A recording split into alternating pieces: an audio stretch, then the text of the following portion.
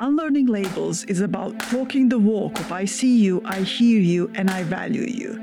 Our mission is to offer solutions and to provide a safe space for conversations that impact organizations. In this way, companies can better understand their challenges, gain clarity, and raise awareness, both at an organizational and individual level. Contact us to start taking actionable steps on the topics of diversity, equity, and inclusion, and for one-to-one executive coaching.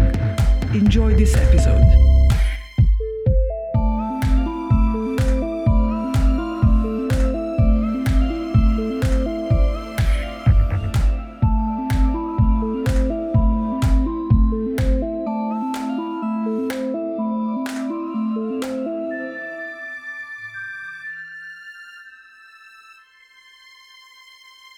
Good afternoon, everyone. Good evening, and welcome to episode 3 of Unlearning Labels podcast. Tonight, I'm here with Peter Griffiths and Mira Griffiths, and we'll be speaking about hate speech in the global workplace. You want to kick us off, Peter? Yeah, I really want to just share, this is the European Council Committee's view on what hate speech is. I thought I would read this out because I thought it was quite interesting, and it was quite a clear explanation of what it consists of, because some people are like, what is that, It says all forms of expression which spread, incite, promote, or justify racial hatred, xenophobia, or forms of hatred based on intolerance, including intolerance expressed by aggressive nationalism and discrimination. So what does that actually mean? Should we unpack that? I think that's a great place to start. Mira? Yeah, and I could probably go with the personal experience, I guess, here, because probably not the only one, probably everybody experienced it in some way, one way or another. But just this morning, I was looking at the Facebook feed of what is happening in Croatia at the moment. And so Croatia and Serbia were in a war. Actually, Serbian people living in Croatia and Croatian people were in the war, and then it escalated even more, and let's not go there. But so it's been, 25 years since? And I'm looking at these posts, and because government wants to get people to start being more inclusive. So in some areas where Serbs are minority in Croatia, where they live, they have put the signs in Cyrillic as well. So it's double lettering. And so, and then people have started complaining about it. There was lots of hate speech online. There was, what did we fight for? What is this? Go there and destroy it. Nobody's going to impose this on us. Who do you think we are? So I think, and then that affects everybody else living in the area, people going to work over there. And what I think should happen is government really addressing this. As if you're looking at this as a company, when there is certain situations like this happening within the company, you need to address it. You can't be quiet, because I do understand why people are feeling the way they feel, but it comes from misunderstanding. It looks personal to them. So it really needs to be addressed and deconstructed in order for everyone to feel safe. People that are using hate speech, that they feel threatened as well, I think. And this is the reason why they do it. Some part of them feels threatened, and then they're being violent towards others. So if it's not addressed, it just becomes a really toxic situation where, however, these conversations are uncomfortable. And because they're uncomfortable, people don't really like to go there. So they'll go, If we leave it, it will pass. But it's been 25 years for this particular situation and hasn't passed. So, if in company somebody doesn't talk about it, it's not addressed, things are not talked over, understood, it can go up to 25 years unless company disappears because of it in the future. So I don't know, just my take, just as an intro. I don't know. I hope I wasn't too far. No, I love the way you presented it. And there's like two things that come up for me. First of all, with current events, right? So you said it's affecting people that are going to work, right? So when they get to work, they've got this like emotional baggage, right? So as an organization, what are you doing about that? Are you welcoming in your employees, recognizing like not just the political state of the company, but like of the country, but like the actual commute of your employees to work, right? What are you doing to allay their fears and discomfort so that they can do their job and be present? And then the second thing that, comes up for me as I'm listening to you, definitely, if this was just a company, yeah, that company would not exist. Because like 25 years, seriously, no. It would, like, the company would vanish. What I'm hearing? Yeah. Yeah, what I'm hearing? It seems like a lot of this can be, the root cause of it could be coming from fear, right? And again, I'm just, for people watching or listening, I'm not condoning any of this at all, because usually when someone is targeted, they're completely caught and destabilized and caught off guard, right? It happens and you feel super uncomfortable, and then it has an impact on that person, which is detrimental, right? But I don't know, it just sounding from the example Mira gave, there's a lack of awareness, there's a lot of fear.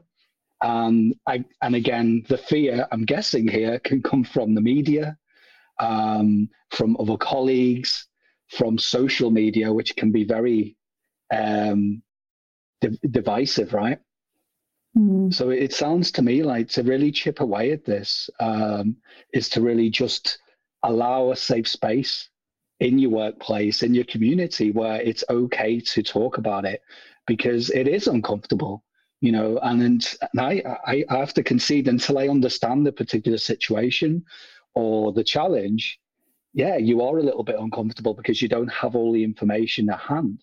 But that's okay too, because if you're curious and you're willing to listen, because you don't fully understand the situation, therefore you're going to be gifted with new information, and you're less likely to be fearful, because surely fear stems from disinformation, and as I said, doesn't it stem from a lack of information as well?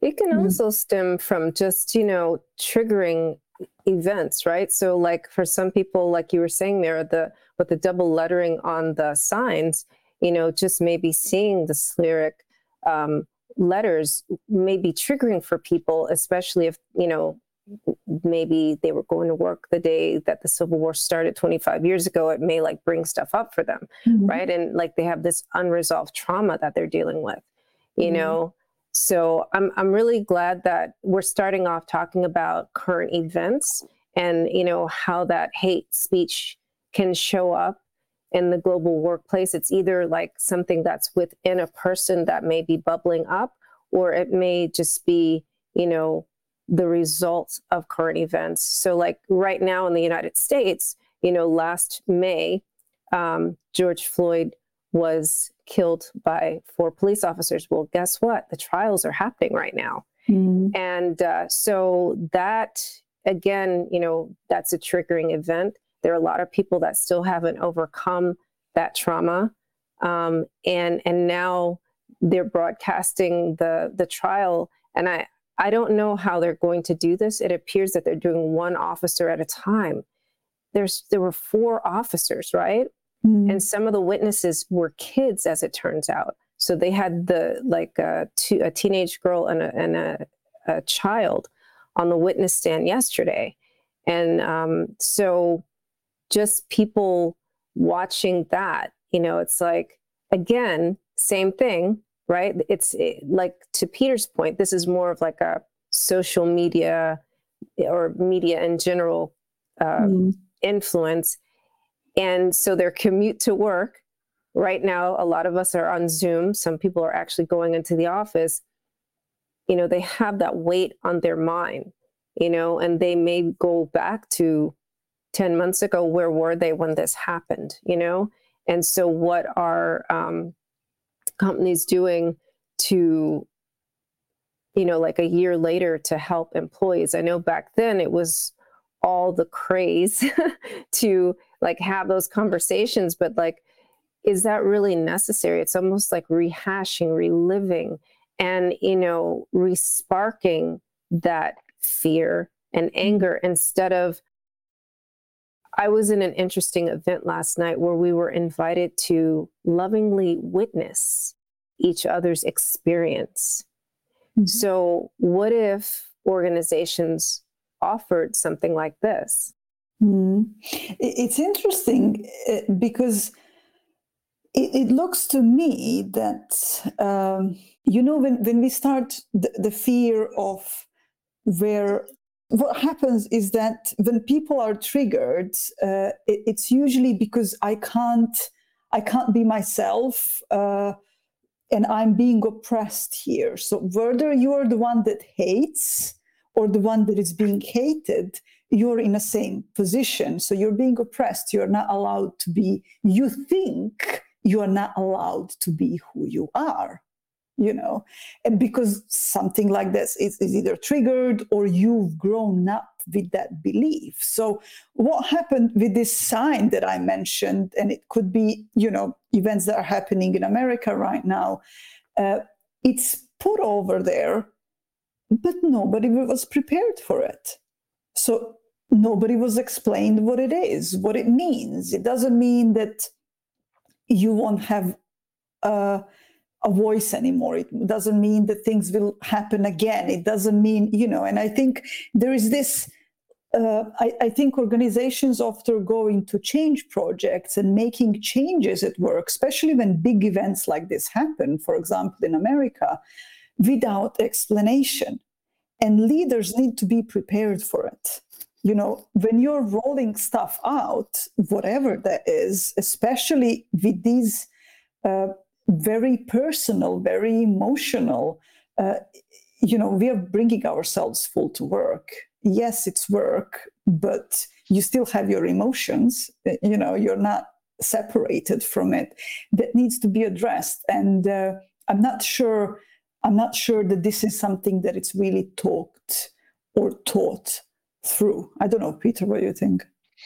Quite often not, but as you say, a lot of these things, they happen because this is what happens, right? In reality, life happens, and then there's an event, and it can be triggering, it can be really traumatic for people, and then there's other people not really understanding what's going on. So I kind of get it, and again, I'm not making, I'm not sided with one side or the other, but I think organizations then get uncomfortable because they're like, well, damned if I do, damned if I don't. If I talk about this, we might get attacked and all of this. But we have to be bold, and all leaders need to be equipped with the right skills how to communicate. And it's okay if you get it wrong for people listening and watching, right? Because I had to do this, it just made sense because at the time, the leadership team above me in a previous role, they weren't really saying much. So what I used to do was just ask my team. I would always take the pulse and their temperature check and just say, look, some crazy stuff's happened. How are you feeling? And again, because I knew my people pretty well, right? I would then decide if I could see that people were affected by it, or I had a good guess that people are uncomfortable or maybe wanted to vent or talk about it. I would just make sure I set aside time to do that. And then, it's like letting out a vent. It's like allowing people to blow off a bit of steam.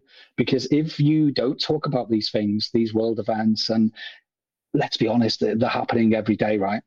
And I'd hazard a guess with the multicultural setup across the world that in most organizations of certain scale, there'll be at least one or two people impacted, wherever you are. I'd be really surprised if there wasn't, right? So the best thing you can do is just have that space, but also don't, as you pointed to, Cordelia, don't really ram it down people's throats, because why would you want to relive traumatic events? So it's just be mindful that some people might want to talk about it, but the context of your weekly update on a Monday might not be the best setting.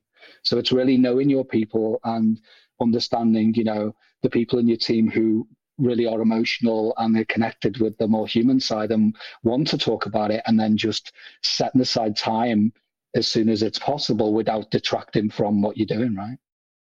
Yeah, Peter. So I want to take a moment and just welcome some people into the room. We have Rahma, who has joined us on Facebook, and it looks like Abnash is on LinkedIn. So we're just going to reset, and then I will present Rahma's question for us. So this is the Unlearning Labels podcast. We go live the last Wednesday of every month. And today we're speaking about hate speech in the global workplace.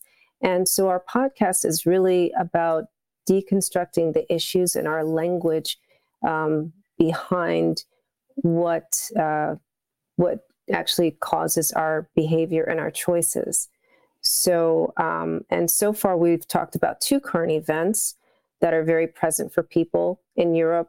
There's things going on in Croatia that may be triggering from the civil war between Croatia and Serbia 25 years ago. And then in the United States, we're now having the trials related to the George Floyd killing last year. So Rahma's question is, what methods can we use to avoid being triggered? And she adds on to that, especially when we have had negative experiences. So, as we're talking about having these conversations in the workplace and trying to create psychological safety for our employees, what are some suggestions or recommendations? Let's start with you, Mira. You're both mindset coaches and you work with leaders. So it's interesting, though. I mean, I had to learn a lot myself in order to stop being triggered, and I still am triggered. I still get, when I saw what I saw this morning, I felt, I started feeling angry, and why is this happening again, and all of that. But it's really understanding what is going on, what was going on. We kind of need to go through a way of healing that space in a way, but it doesn't have to be, you don't have to do that for 10 years of time and then be okay. It is really being aware of what is going on internally for you, so you do not project that on others. So if I felt feelings of anger for whatever was happening today, I could have went on Facebook and started ranting out about it and saying everybody how crazy they are. Are they going to make it the same thing again? But I was conscious enough to knowing that that's my feelings right now at the moment. I don't have to act on them. So triggers, will be happening. We're humans. We have thoughts, memories. They get triggered. We get the same emotion out.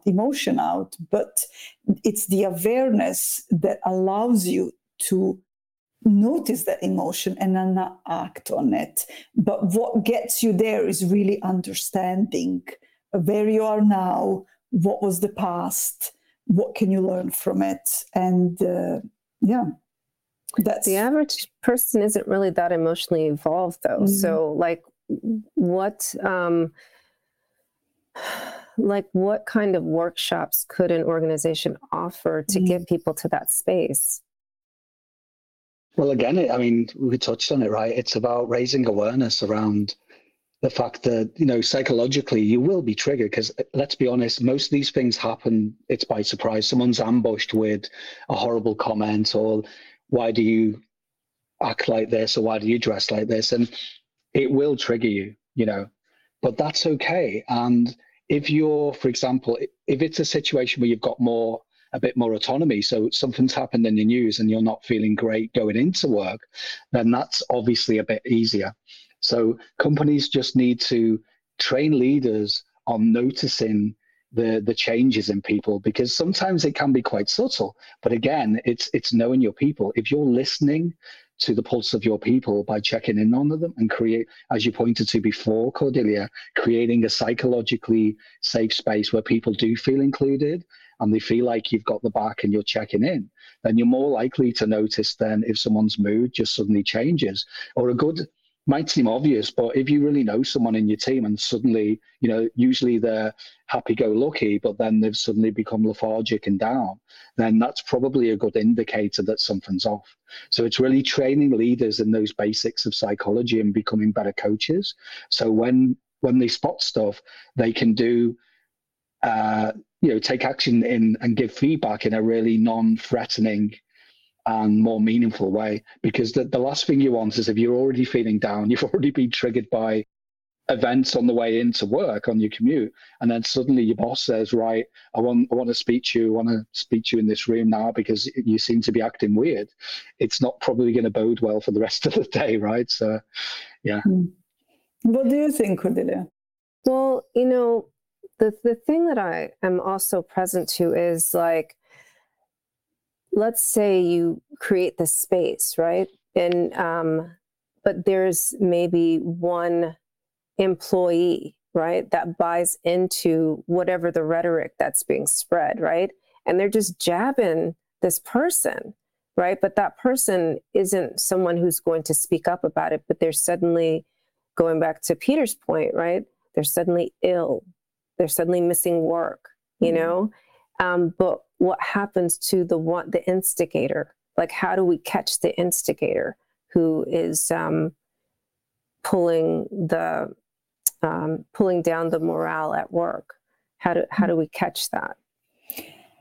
It's I would say it's interesting, and this is why we need to be comfortable going in uncomfortable conversations, but without triggering the instigator. So you need to be really comfortable doing that, because if you're not, you're going to get triggered yourself, and then it can end up being a problem. Yeah. And it's and so going back to what kind of workshops or what companies can do for people is probably teaching them listening skills, but not listening skills to reply, not listening skills that we, active listening. It's not that. It's really being present with people and being present with the emotions that are coming up with them. And, it's just really the communication in a much deeper level. So that could be one of the things. And it's interesting, though, it doesn't have to take a long time, because what we've experienced when people are engaged in these spaces, in these conversations, where people talk about stuff within the group, it happens really quickly. Really. Yeah. It's interesting what you talked about there, because I find that most leaders are uncomfortable in certain contexts, as we all are, right? Me too. But it's just, again, you have to go there first. So it's really about working on yourself. So organizations that allow that time for leaders to learn about themselves, how they're triggered, how their emotions are, and how they can keep themselves in check, that will put you in good stead when you're looking after a team. And if they're trained in facilitation, then they can hold that safe space. So if a team meeting starts to get it heated, or someone's really put the foot in it and said something offensive, they'll know what to do, rather than either making it worse by, innocently stoking the fire, or worse still, by actually just being muted, and then everyone being confused because they don't know why their leaders suddenly just left. And that usually the two things that happen. Usually people innocently try to fix it and it gets worse because they're trying to fix it. And the second bit is when they just don't act at all, because they're also frozen in fear and really super uncomfortable because they don't really have the tools or the language to use, right? Yeah. I also want to just welcome in Brian. Thank you for joining us. And for those of you who are viewing and listening, please feel free to put your questions. We are live on Facebook, YouTube, and LinkedIn. So, and there's 3 of us, so we're manning all. So we will get to your questions. I realized, Mira, I didn't answer your question. We are actually, we are putting together a workshop, aren't we? Right. And so we are offering an opportunity for leaders to have actionable tools to use and implement in their organization. And I'm just thinking that my heart and my mind has really been affected by this event I attended last night. And one of the activities we got to do was to lovingly witness someone else's experience, right? Mm-hmm. Whatever it was that they had been experiencing. And the great thing about it, it was like you said, Mira, so much deeper than just active listening, because at the end of it, we were just appreciating the opportunity to witness that person's experience. And that was it. We weren't like giving feedback. That wasn't the game. So when your intention is to just like fully witness somebody, like it's a whole different dynamic. I felt different.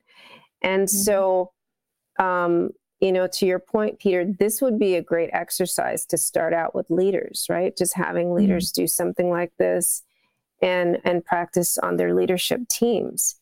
And so, I would just like to take this opportunity to invite anyone who's listening and you're trying to understand what can I do to make the communication in our organization better, to join our event on June 1st.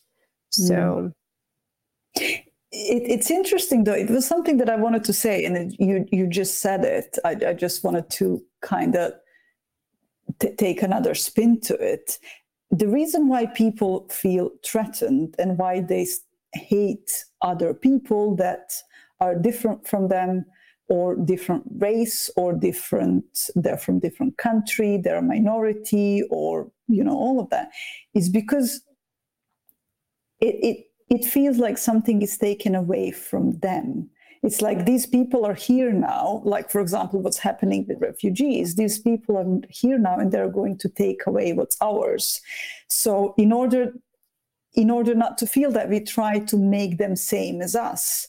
And there was an article that you shared recently, and it was about the importance of having multicultural environment. And that's all about diversity. Companies that really embrace diversity, they really thrive. So you really need to allow people to be themselves. And this is where it comes to witnessing another person for who they are. And you don't feel threatened anymore when you're allowed to be when people know who you are and they're okay with that. Hatred stops. I was joking a lot with a friend of mine who is Arabic, and she said it's really interesting, though. She said people don't like you until they get to meet you, and suddenly even the person that didn't like Arabs, for example, suddenly Arabic isn't equal to you. They start recognizing you as a person that is minus the label that they had attached before. So it's really important to really do that. Yeah. That's just reminded me that the only label, once you have that understanding, you've had that human connection with someone that's different from you as human, right? And then that label, as you say, of Arab or whatever they're from, doesn't make sense anymore. Not in that context, right? Yeah. Remember that story, Cordelia and Mira, we were talking about? We both seen this guy. I can't remember his name, Cordelia. You might remember the guy that started to get curious about Klan members, and he went to Ku Klux Klan members. Really bold move as well, because he thought, well, they're just like me and you. However, they're just a bit lost at sea. They have this agenda that it just doesn't add up. I need to dig deeper. I'm curious. And this curiosity led to him to connect with people that were totally different, who, dare I say, at one point wanted to kill this gentleman. And then he totally turned it around, and a few of them ended up being friends, which was totally transformational. If somebody wants to look him up, and what he's done is Daryl Davis. Daryl Davis, okay, thank you. Yeah. Is there any more questions? I don't see any more questions. Rahma did also offer, it can be hard to be transparent. So, yeah, and being, curious, I think it takes a willingness to get there, right? You have to be willing to be curious, and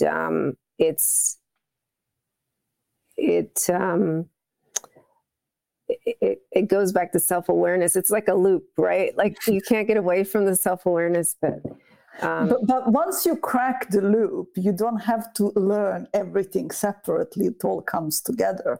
Once we understand what is going on, that's it. Well, you don't have to think about it. I mean, if you were curious, which we all, just for people watching and listening, we are all innately curious, whether you believe that or not. I know that everyone says, "Oh, well, I was when I was a child, but I got the life sucked out of me, in adulthood." But I actually haven't seen any human that's got a heartbeat that isn't curious, right?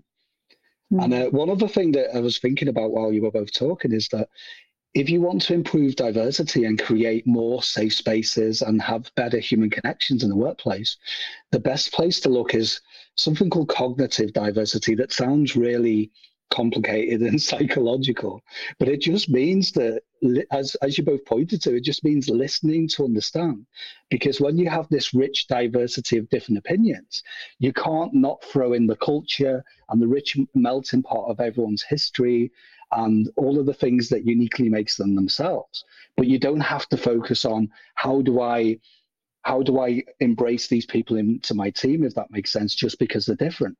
Because it's a lot easier if you're just listening to everyone anyway, by default, right? I think as humans, we love to make things look quite complex, right? And again, I'm not saying these things aren't challenging, because we have to chip away at these challenges daily, weekly, monthly, yearly. It's an ever-going thing, right? We have to keep going with it in organizations. This isn't something where we'll address it in a week and train your managers up and it goes away, right? And it's, even if we actually spend a week, but that's not even that. It's like 2 hours workshop, so it needs to be instilled. As you were speaking, Rahma, she actually has put in quite a few comments, but this one kind of sums it up. We all have good intentions, but there's a lot of discrimination. Some of her other comments are, I understand, but bullying does exist, and there's a limit to how much, people can take. So, that's all real. That's why we're talking about it. Yeah. Yeah, it's very real. So tell me. No, I'm just saying. So if people have experienced it, because I have, and I've also, as a leader in some organizations, unfortunately, I did see it more often than I would like. So what are the tangible steps? And most organizations, or hopefully they will have this, that the HR function, your line manager, but even if you're not comfortable speaking to your manager, reach out to any employee, and just the minute you share that load, you'll be absolutely amazed at how people will step up. It doesn't even have to be someone, that's even classified as a leader. It could even be another employee. And most companies will have, stringent steps in place where if someone experiences bullying in the workplace, or the mates feel uncomfortable and they don't know what to do next, then, the first place they'll point you to is the compliance policies and stuff like this. But even before it gets there, you see, for me, the big shame in organizations is that most of these things can be resolved before they ever get to that level, right? And the sad thing for me is that I dealt with them when it was too late, because someone had already made a meal of it and started talking about company policies and all of that without actually even listening to the person that was impacted in the first place. So the first place to start is that the more that we're listening to each other, and if we hear that someone's been put in a really uncomfortable position and it's really caused them some, anguish and pain, and that maybe they've gone sick or they just don't want to come back to work, then the first thing we can do is actually listen to what they want. It's about empowerment, right? What would you like to happen? I'm listening to you. I hear you. What tangible steps would you like me to take, for the company? And what can we do to make this right? And in most of the time, listening is actually the best place, Doesn't require escalation and lawyers and all of this, right? It doesn't. And you made it superhuman there, because what you're talking about is the opportunity of allyship that we all have, like with our colleagues. It doesn't even have to escalate to HR. If you have a colleague that you share your story with, the listener has an opportunity to use their privilege to be an ally for you, to stop that bully in its tracks, and this is where it takes courageous self-leadership to do that. It's a really small step for one person, but at the same time, it's really for everybody, because the minute you stand up to that bully who is just affecting the one person, the bully will think again before they, go after somebody else. Mm-hmm. Yeah. And it is real, and it's happening, and we are all humans. And what's interesting though, I caught myself in the past thinking some not very nice thoughts about people, and it's not easy to say that because, I think I'm evolved, and I'm a psychologist, and I've done this and I've done that, and I've been through terrible experiences. But we are all judgmental. We all have biases. So it's easier to understand each other as from different backgrounds and different experiences when we know that we are all kind of susceptible to do the same, even if we wouldn't really think like that about ourselves, if that makes sense. Yeah, we just see the mirror of ourselves in the other person. That's what you're saying. Again, keeping it superhuman. So really, it looks like the answer to addressing hate speech is being superhuman, like not superhuman, just being human. And seeing just being you, just being you, and seeing the reflection of your humanity in the person in front of you, and in a perfect world that will stop things in its tracks. And then I guess the next step would be taking on and recognizing your own privilege to be an ally, and standing up for your colleagues. Yeah, I think lots of people don't get involved because they don't know if they should. They don't know if it's their place. They don't, they're not. And this is what we were talking about when it comes to why people are reluctant to help, especially if there is a big group around.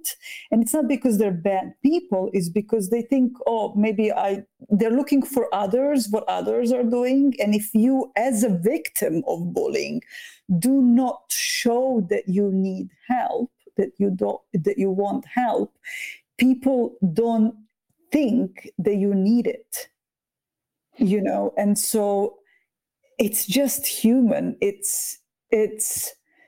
And I think we all do that one way or another. So it's really important. And it's a big step for all of us, asking for help, asking for other people to get involved. It takes huge amount of vulnerability and courage to do that. And it's transformative. Like once you ask for help, if that's the problem, if that's something that you were not comfortable with, and that means for leaders, for companies, it changes your life. It can really change your life. Does that make sense? It makes complete sense. I'm wondering what's percolating in Peter's brain.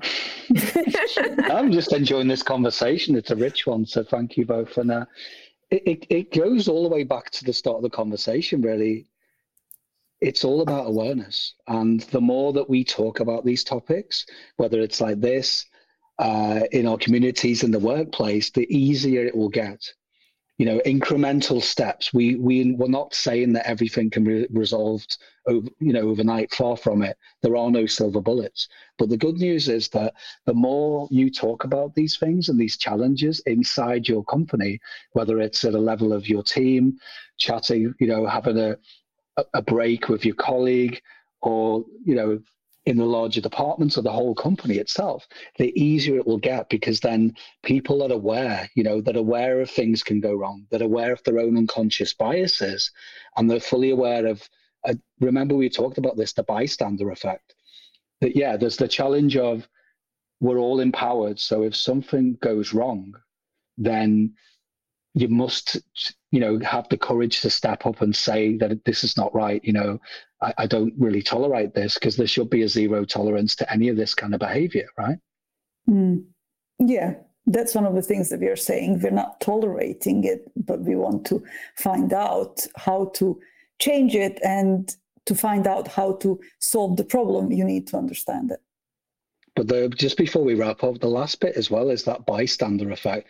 We all know it's really super uncomfortable. And if we're really honest with each other, we've all frozen at times and wished we've stepped up for someone in the past, whether it was, in the school with the schoolyard bully, to what, situations in our community or in public.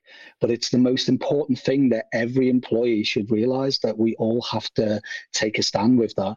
And no matter how uncomfortable, if you see a colleague being targeted and you see that something needs to be done, then, the first thing you can do is just, have the back. And it doesn't matter what happens after that, because if you take that very first step, you'd be surprised other people will step up as well, because you're actually impacting others and you're allowing them to do the same. Yeah, that's an opportunity to be a courageous leader, isn't it? Yeah. Yeah. So I would like to thank all our viewers and listeners. This is also available on Anchor, or it will be in the next week. You can see past episodes and current episodes on our website, which is www.unlearninglabels.com. And join us tomorrow on Clubhouse, where we are every Thursday at 2 p.m. Eastern Standard Time, 8 p.m. Standard Time, whatever it's called, the new time, change time. So 2 p.m. For New York time, and it's 8 p.m. in Central European time. And so thank you so much. I really love this collaboration with you two, Peter and Mira, because you have such a richness and depth of experience, having worked in the Middle East and, now being basically immigrants, right? In Berlin. You're both immigrants now. And so this is just a really human conversation about the language, and choosing our language differently and changing our behavior. So yeah, these are all challenges that we went through and dealt with. So I've been a immigrant since I was 12 years old. Yeah, it's a humbling experience, right? To live in someone else's country and just see different perspectives. And I also understand that not everyone has the opportunity to do that, because even living in another country, unless you are forced to, is a privilege in itself. So that's why I always took those opportunities, and I thought, right, let's learn everything about where I am, culture, food, everything, And Cordelia, thank you for what you said, because I think we've learned a lot, all of us together, right? And it's been a rich conversation and dialogue so far, and I look forward to more episodes.